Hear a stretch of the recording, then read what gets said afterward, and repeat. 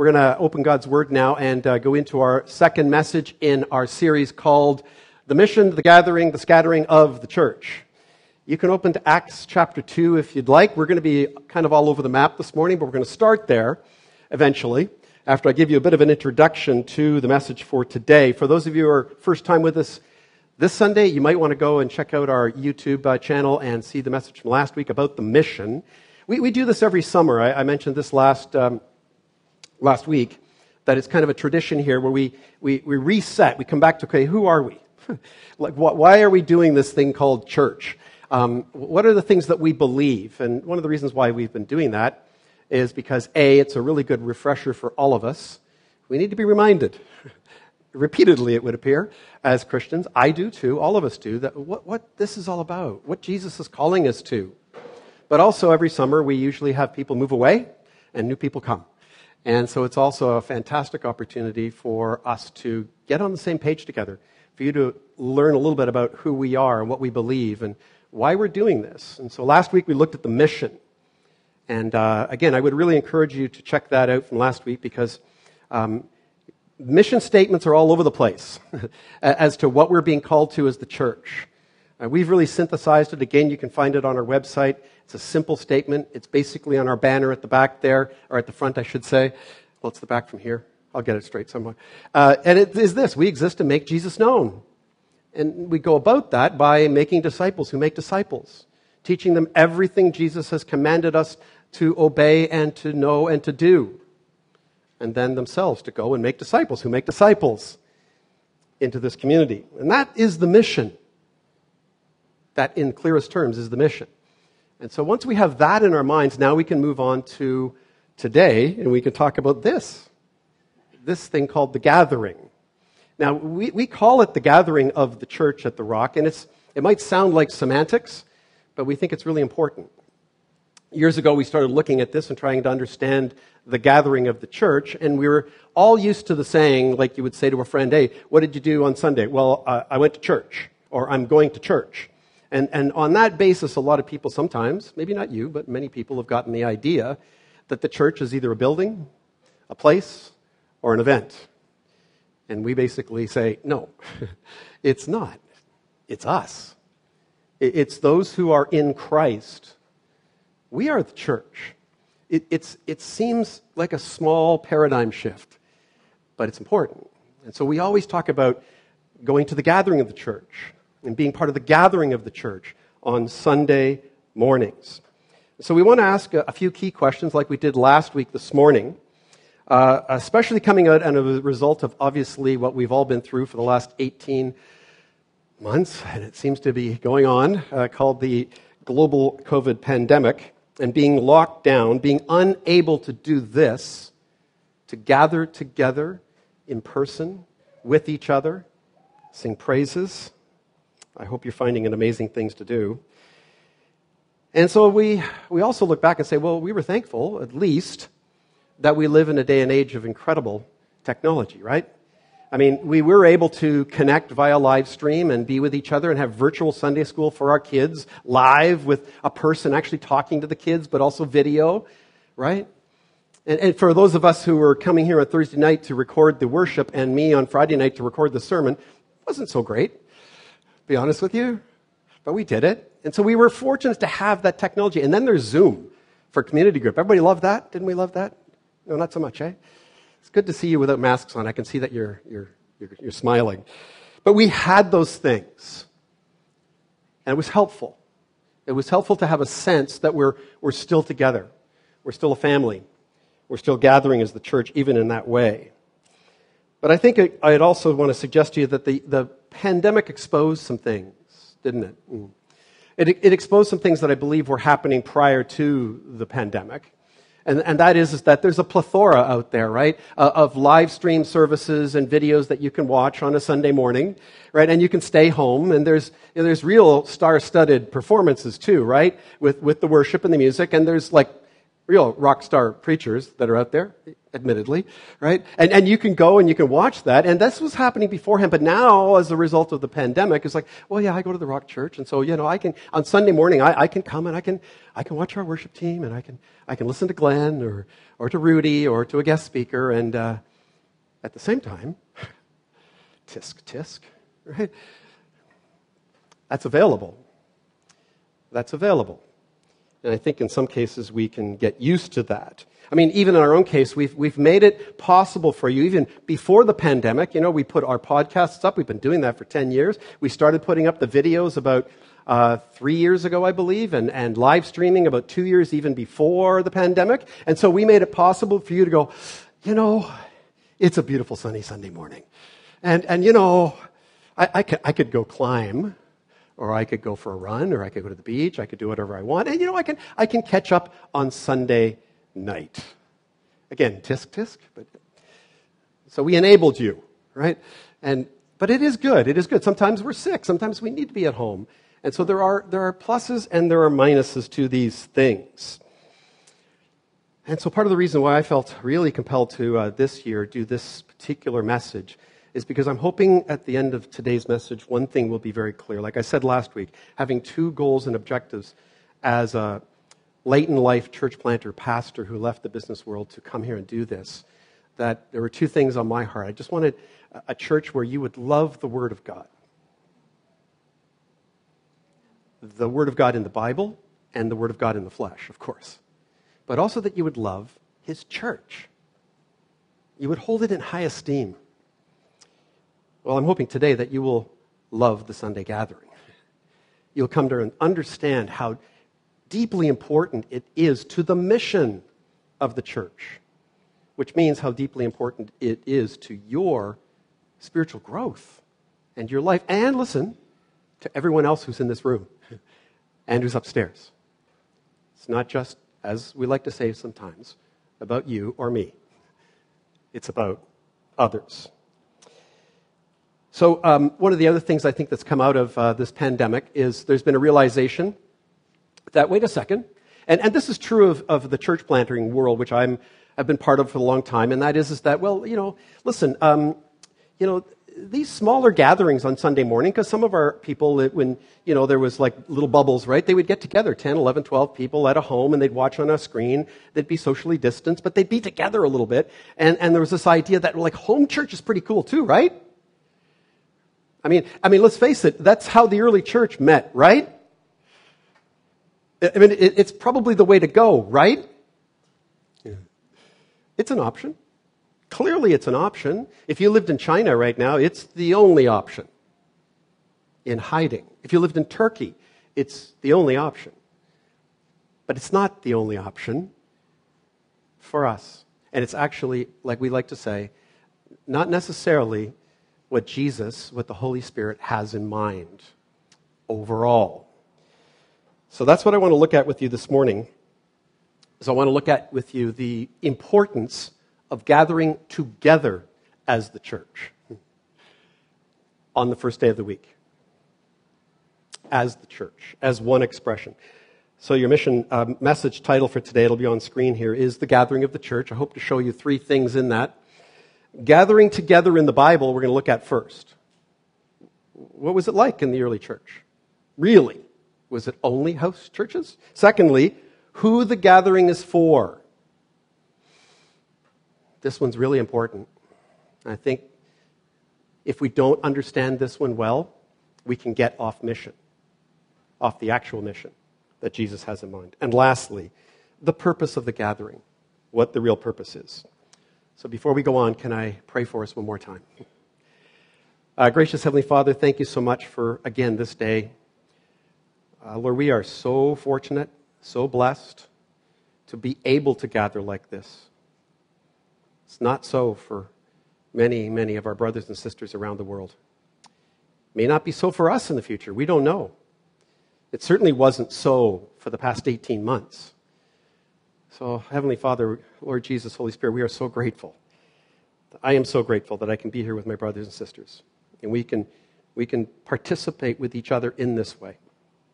So, Lord, I pray that today you will help us to see what you really have in mind and why it is a beautiful thing and why it is so important for us as Christians to gather together on the first day of the week. And I pray these things in your worthy name, Jesus. Amen. And so as I mentioned last week, early on in our church planting career, we were part of and we still are part of a network of church planters across Canada and affiliated with some in the United States. And it's an awesome thing. And so we had lots of resources given to us before planting and during planting. And most of those resources were centered on, the mission, what the mission is all about. So, you got a really good mission and a focus on that. Theologically, which would be called missiology, understanding of what that is. And then second, understanding the church, ecclesiology. These are fancy words, but it's about the life of the church, what the church looks like, its form, its governance, so on and so forth. And these are great things. But as well, one of the things that we studied and looked at often was, what's the model? Like, what is the model of the church? And for some people, early on in the life of the church, it's true for us, the house church model is the model that they think maybe we should go with that. That's how the Rock began for 2 weeks. We met in our house, in the sunroom of our house, and people spilled out onto our back deck because it was summer, it was warm. And then after a few weeks, we had a core group of about 14, 16 people and 11 kids, and it was like, this is too much. So we rented the Adventure Center over there with an amphitheater of about 30 to 40, and we did that for 2 weeks, and that started to fill up, and what do we do now? Well, we went to Eagle Eye Community Theater where we could hold 192 people, and the Rock began on September 27th, 2009, and that's how we progressed as a church at that time. But this house church model is popular, and even today, as I alluded in the introduction, that sometimes people believe that, well, look, that would be the best way to go.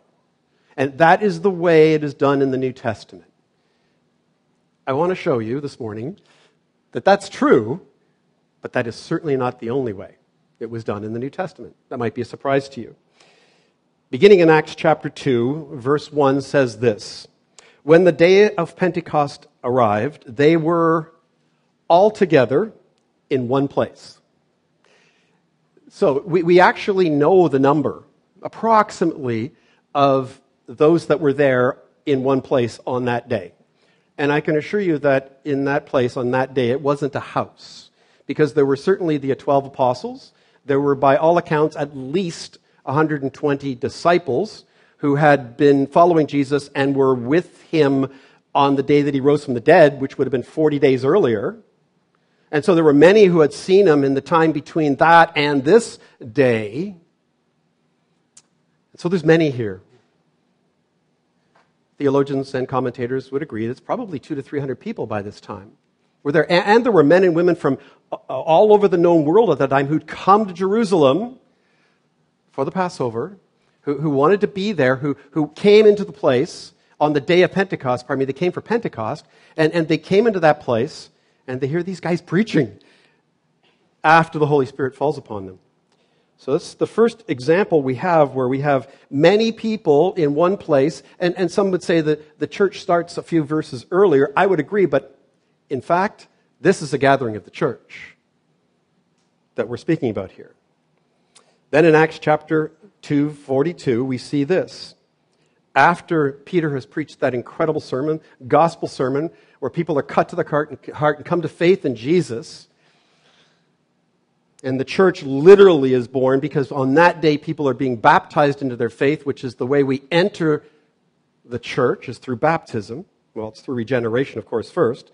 But we read here, and all who believed were together and had all things in common. Now, this is a huge number by this point, because we know that on the day of Pentecost, after Peter had preached that amazing sermon, approximately 2,000 to 3,000 men came to faith in Jesus on that day. At least that's what the scripture records. So that means there was plenty more, because women too, obviously, came to faith in Christ. It's a very large number. In Acts chapter 5, verse 12, we read, Now, many signs and wonders were regularly done among the people by the hands of the apostles, and they were all together in Solomon's portico. Large auditorium. All together. Not just a few. All together. In Acts chapter 14, verse 27, and when they arrived, this is Paul and Barnabas sharing about their mission trip and coming to the church, and when they arrived and gathered the church together, they declared all that God had done with them and how he had opened a door of faith to the Gentiles. So we don't read here that when they returned, they went from house to house to house to house giving the report. No, we read that they were all together. In Acts chapter 15, verse 30, this is after Paul and Barnabas returned from the Jerusalem Council, where there was a bit of a question about, well, is Paul's gospel the same as the gospel? And the conclusion was yes. And they return, and we read, so when they were sent off, they went down to Antioch, and having gathered the congregation together in Antioch, they delivered the letter to the church in Antioch. In Acts chapter 20, verse 7, this is a very important and famous verse related to the first day of the week, which is Sunday. On the first day of the week, when we were gathered together to break bread, Paul talked with them, intending to depart on the next day, and he prolonged his speech until midnight. You would love this sermon to go that long, wouldn't you? Somebody literally fell asleep and fell out of a window, right, in that story. Remember that one?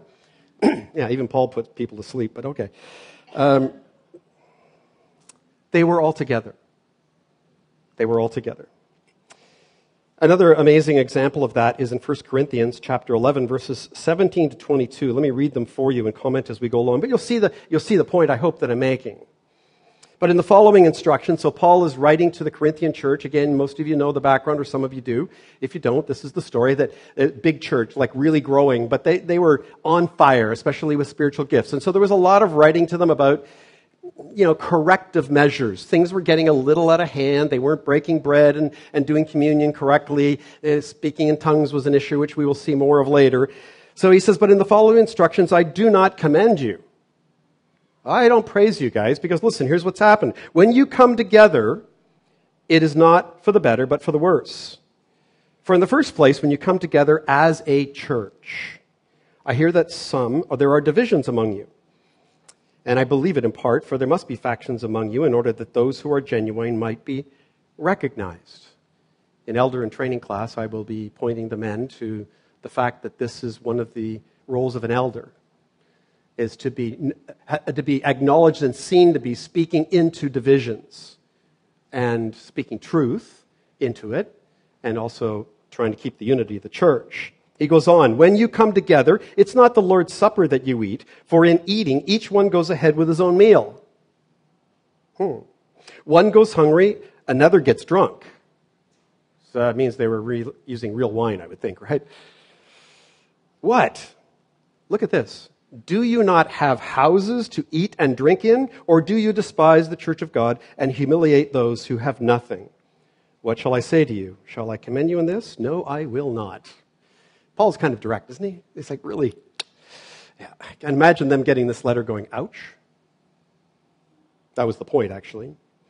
Then in 1 Corinthians 11:34, he sums it up and he says, if anyone is hungry, let him eat at home, so that when you come together, it will not be for judgment. About the other things, I will give directions when I come to you. And I'm sure they're sitting there going, can't wait for that. Maybe just send another letter? It might be a little easier. So listen, I offer that to you not to say that a home church is a bad idea. I'm not saying that. But I want to really stress to you, this is important. The gathering and functioning of the church is really, really important. So that's point number one in our message for today. Number two is this: who the gathering is for. I feel this will probably be a challenge for some of us. So the question behind this point is, of course, who is the gathering of the church for? Who's it for? Today, right here, right now. We have a sign out on the street, sandwich board. It has these words on it: everyone welcome, every Sunday. That's a true statement. Amen? Who is the church for, is the question.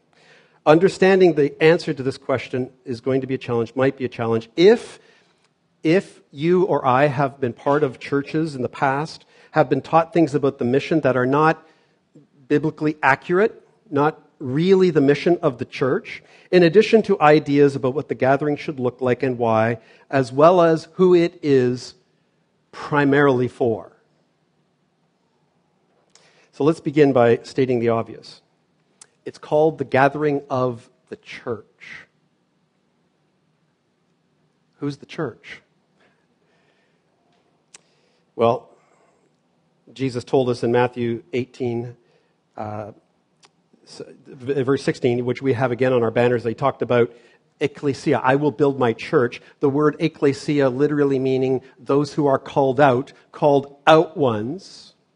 The whole of the New Testament, the whole spectrum of the Scripture in the New Testament speaks to the issue, the idea that those who make up the church are those who have been redeemed, who are born again, those who are in Jesus Christ, those who are saints in Christ. That's the church. That, I want to suggest to you, is who are Christians. And that is the group of people whom the gathering of the church is primarily for. I'm leaning on that word. I hope you hear me, right? In the book of Acts, it was and is consistent to say that when they speak of being all together as the church, they are speaking about Christians. And so the short and clear answer is that the gathering of the church is for those who are in Jesus Christ. That's who it is primarily for. But that said, as we will see, it does not mean that unbelievers are not welcome. It doesn't mean that. We'll see some scripture that speaks to that. Of course they are. However, the main point for us this morning is the model of the church, the model of the gathering, the liturgy, what we do and how we function here is to be focused on the believer in Jesus Christ. Misunderstanding this principle leads us away from what Jesus has in mind for his mission and therefore the gathering. So I want to go over with you a few interesting examples. Some of you are way too young to have remembered some of these things and seen this in the past. I want to show you 3 models of the church that have been adopted over the past 100 years approximately, maybe a little longer. And it's been adopted as the model of the church and what the gathering of the church is all about. And the first one, and I'm actually too young, no I'm not, but I remember being part of churches that were kind of like this. And I believe it was birthed out of the early 1900s when there were the fire and brimstone kind of preachers, right? And boy, were they effective. You know, people were like, it was a huge guilt trip, kind of like Peter's sermon in Acts 2, right? And you're a sinner, you're going to burn. And like it was serious stuff. And these preachers were attracting a lot of people in tent meetings and so forth. And so some people in the church thought, hey, wait a second. That's what the Sunday morning should look like. And so I'm titling this model the Evangelistic Meeting of the Week model, right? And it literally in the 40s and 50s and 60s, and I was born somewhere in there, and grew up in some of this kind of situation, especially in the Roman Catholic Church, where I was part of at the time. But the idea of the church at that time was that this meeting was primarily to be a fire and brimstone preaching, come to Jesus meeting. And so, you know what your job was? You know what your role was? To invite people, right? And people did that. People did that for decades. That was the model of the church. It was a very popular, some places it's still the model, where the idea is that you invite people to come and get yelled at. Okay, come on. But you invite people to come and you just bring them to the church, and it's whose job to get them saved? The preacher, right? No pressure. That was the model. The idea, you bring people, and that's all you got to do. Yeah, come to church. You got to come to church. It's great. You really got to come, and you got to hear this. You know, it's really important, really. And that's it. Well, I hope, again, if you remember the message from last week, no, hang on a second. And we'll see this next week in the scattering. It's actually not my job, primarily.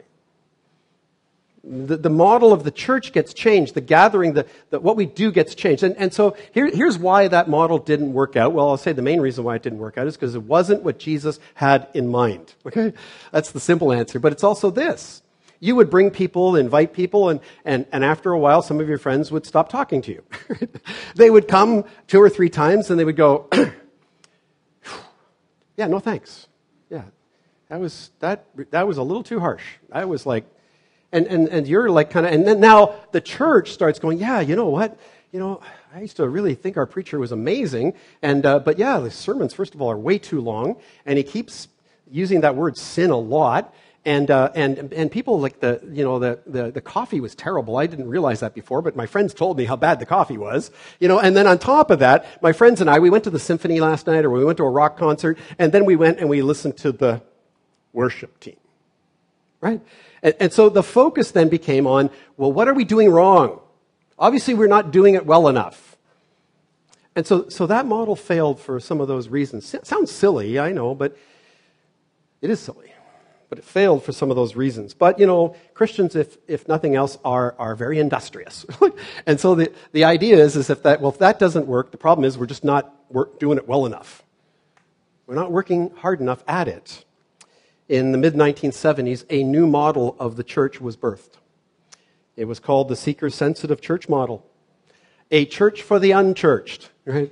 Yeah, that's what it was called. In 1975, in north part of Chicago, a church by the name of Willow Creek was planted by a man by the name of Bill Hybels, and it just took off.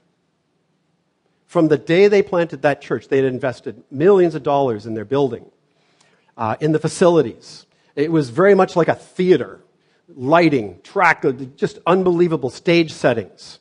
They hired professional musicians and singers to be on their worship team. They had drama teams. It was unbelievable. It was a rock star church. I remember going to a church in Langley, and many of the church leaders in the church in Langley were like, we've got to go to Chicago and see this church, because it's just exploding. Well, one of the other things is that they would show videos, right, of what kids' church was like, and it was like you can't compete. Like literally, it was unbelievable, the production, and they'd have like people dressed up like dinosaurs, and I mean it was full out unbelievable, the top. In fact, here was the deal: if the next Sunday you as a parent were like, I just don't feel like going to church, your kids would be going, come on, I want to go. That was part of the plan, right? It was part of the attractional model, which is also what it became known as. It was part of the plan. So it was incredibly successful. In fact, they also they came up with a whole new style of preaching. I mean, first of all, the messages were short, right? That's awesome, isn't it? Right? They were short. Like 25, 30 minutes, bingo, good. Now I can go climbing. Yeah. But they were also very seeker-sensitive. They were very therapeutic. Oh, there was some moralistic aspects to it, for sure. But they were all about, basically self-help. How to have a better financial situation, how to have a better marriage, how to be a better parent, all these things. Very little focus at all on the gospel.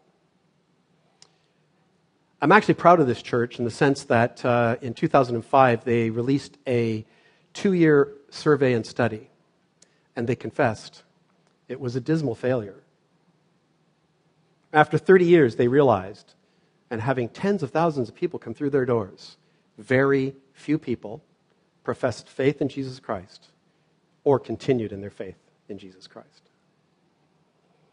So that's the second model. There is one other, and I'm going to mention it. I was looking for a maybe softer name for it, but I'm going to call it this: the all-inclusive church model. Now, of course, when I use the word inclusive, most of you will understand. I don't want to delve too deeply into that, but just to say, once again, the church is for those who are in Christ. And so the purpose of the gathering, the liturgy of the gathering, needs to be focused on that. Despite the fact that people might say to you, yeah, I just don't want to come. Which is okay. But I also want to encourage you with this. In the past 12 years, many people who did not believe in Jesus, were not believing, have come to the Rock Church and ended up believing in Jesus Christ and getting baptized. Some of them are here today. We're called to be faithful. So, point number 3 today, which we'll spend the last bit of our time on, is the purpose of the gathering then. What is the purpose of the gathering? As most of you who have been with us for long will know, we take our basic liturgy for the model of the church from Acts 2:42, which we'll go back to and will be on screen. And they, the early church, did this from day one. They devoted themselves to the apostles' teaching and the fellowship, to the breaking of bread and the prayers. They did this every Sunday, first day of the week. We do too. It's been the model of the gathering of the Church of Jesus Christ for 2,000 years. In most locales, this is what you're going to find. The church is devoted to the apostles' teaching, to the Word of God, the preaching of the Word of God, and in our case, from books of the Bible and verse by verse, so that we will learn about Jesus, yes, but we'll also learn about our walk in our faith and what the mission is and what we are to be doing and how we're to live this Christian life as the church. Not just here on Sunday morning, but also when we scatter. And then, of course, we break bread. Now, we haven't been able to do that in 18 to 20 months, but starting on September 12th, Lord willing, please, Lord Jesus, we want to break bread again. And we did that from day one as a church. We would finish the sermon. I or whoever was preaching would lead us into communion. And we would break bread together because it's what Jesus commanded us to do. As often as you do this in remembrance of me. And so hopefully we'll begin doing that again. And of course we engage in the fellowship. And the fellowship is, it's the chit-chat and it's the loving one another at the beginning of the service and after the service. But also the word fellowship in the Greek is the word koinonia, which literally means holding all things in common. And as a family, what that means is supporting the life and the mission of the church financially with our tithes and our offerings. And finally, we have prayers. We have prayer here before service, we have prayers during service, and we have prayers after service for anyone who's in need of prayer. And so this has been our model from day one. So in one sense, I almost feel like as we look at what I want to show you here this morning about our model and the gathering of the church, the purpose of the gathering of the church, I almost feel like next Sunday's message should have been preached first, but no, not really. But because in this sense, the idea is that if you scatter well, if we scatter well and we scatter in the way that Jesus has in mind, after being built up and energized from the coming together on a Sunday morning, I'll tell you what, by the time you get to Saturday night, you can't wait to see your brothers and sisters, your family, on Sunday morning. And to serve one another. And to hear God's word again. By whoever from our church family is doing the preaching. So, why do we gather together? What is the primary purpose? Well, number one has to be to worship our God and Savior, Jesus Christ. If there were no other reason, is that not reason enough? To worship Him. We worship our Savior for all that He has done, is doing in our lives, and has in the past 6 or 7 days, in our lives personally, in the lives of our family members, in the lives of our neighbors and our community, our coworkers, whom we're sharing with, who we're loving. And we come and we sing our praises to Him and bring those to Him and worship Him. And we do it as a testimony to the street and the testimony to each other because of who He is. How worthy He is. He is worthy on Sunday morning of our attention and our worship more than anything else, I will say, with my own added amen, amen. But the second reason and second purpose for this is really important.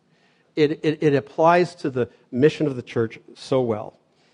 I want to take you back to 1 Corinthians to see a couple of verses that show this to us before we get to the key verses that show this to us for today. And the second reason and purpose for the gathering on Sunday is for you, every one of you, and for me, to bring our gifts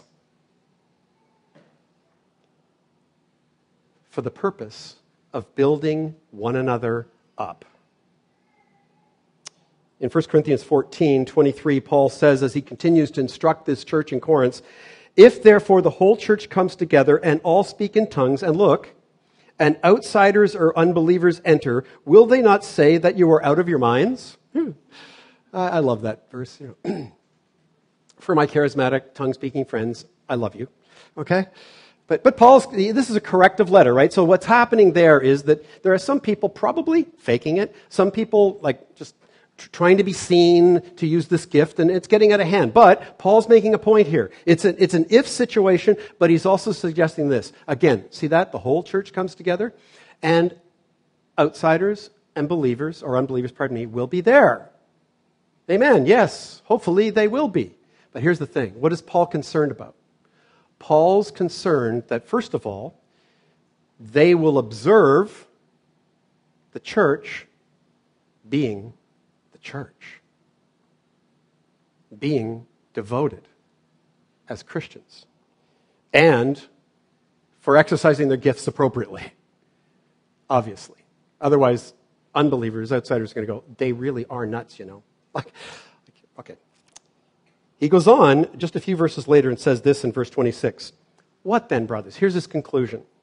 When you come together, see these words, each one has a hymn, a lesson, a revelation, a tongue, or an interpretation. Let all things be done for building up.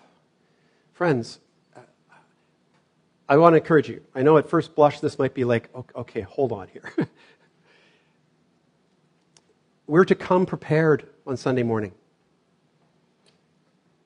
to give something to our brothers and sisters in Christ here in this church. We're to come prepared. I remember at this little tiny church that Janice and I were going to in Richmond many, many years ago, and we would go, and I was a businessman, and I would go, and we would just go through the motions and go. We liked the church, but one day this very old man at this church, Mr. Morning, I think was his name, right? He came up to me, and he stood in front of me. He's an older guy, and he just looked at me and goes, "Hey, Sonny," like I'm 40, right? "Hey, Sonny, it'd be good to hear your voice some Sunday morning." Okay. His point was is in the breaking of bread service that everyone was encouraged to call out a hymn to sing or get up and read a psalm or something that reflected the death of Jesus Christ on the cross and in our place and for our sins.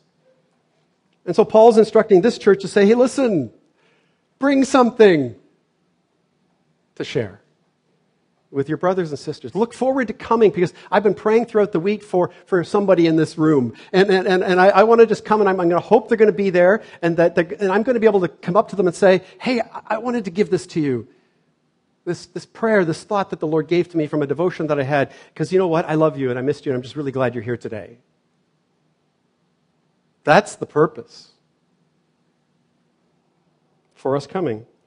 So it's great. Once again, we see here in a verse that speaks of the church gathered as one, and you see what they're doing. They're singing hymns, they're teaching, they're equipping, being a revelation of God's truth from His Word, and yes, maybe speaking in a tongue or interpreting a tongue that builds up the church. So here we see another reason to gather together, so that all bring something to share, to give, and not just receive. Possibly the clearest teaching in the reason to gather and the purpose of the gathering. We've been over this before. I just want to read these verses for you before we close one more time. It's Paul's instructions to the church in Ephesians, chapter 4, verses 11 to 16, where he's speaking about the gifts that Jesus is giving to the church and so on. Look what it says. And He, Jesus, gave to the church the apostles, the prophets, the evangelists, the shepherds, and the teachers. For what purpose? To equip the saints, that's you by the way, for the work of ministry after this service is over, when you scatter. And so, again, part of the reason for the whole church to be together as much as possible, if possible, is that hopefully those gifted individuals will be there on that Sunday. People with an apostolic gifting. And by the way, these gifts are not just men. These are men and women who have an apostolic gifting, a gifting of leading and starting and initiating things, like being a church planter, like being a Sunday school leader, like whatever it might be. A prophetic gift, someone who from the Word of God can exhort someone in their life that the Lord's speaking to me about. Obviously an evangelist. And of course, pastors, shepherds, teachers, downstairs and upstairs, gifted people. For what purpose? For the building up of the body of Christ until we all attain to the unity of the faith and of the knowledge of the Son of God, to mature manhood, to the measure of the stature of the fullness of Christ, so that we may no longer be children. He goes on, tossed to and fro by the waves and carried about by every wind of doctrine, by human cunning, by craftiness and deceitful schemes. Rather, speaking the truth in love, we are to grow up in every way into Him who is the head, into Christ, from whom the whole body, joined and held together by every joint, look at this, with which it is equipped, when each part is working properly, makes the body grow so that it builds itself up in love. This day of the week, what we're doing here this morning is critically important to your walk with Christ, to your growing in your faith with Jesus Christ, and to your witness and testimony to this community. It's that important. So Jesus himself gives men and women with specific gifts that are necessary for the ongoing growth of the individual in their faith. Included in the purpose, obviously, in these verses is discipleship. Like, we sometimes think of discipleship as like, well, okay, I'm going to go for coffee with John, right? And I'm going to disciple John, and then John is going to go for a coffee with somebody else and disciple them. Discipleship is to be happening and does happen right here in this room. I'll tell you what the number one way to disciple someone is. Show up. Just show up for them. That's what we're doing here. That's why we show up at Missional Community Group. And yes, to say hello, to how you doing. And if there's an issue that needs prayer, you're discipling. I'll tell you what, there's discipling going on upstairs right now, isn't there? We're teaching our children. We're discipling our kids. There's discipling going on here right now too. Not just by me speaking to you, but by the Holy Spirit working in your heart and in your mind. And that's why it's fulfilling what Jesus said about this church that he would build when he said in Matthew 28, to teach them to obey all that I have taught you. That's discipleship. So we teach in all these ways. We serve one another by joining a servant team.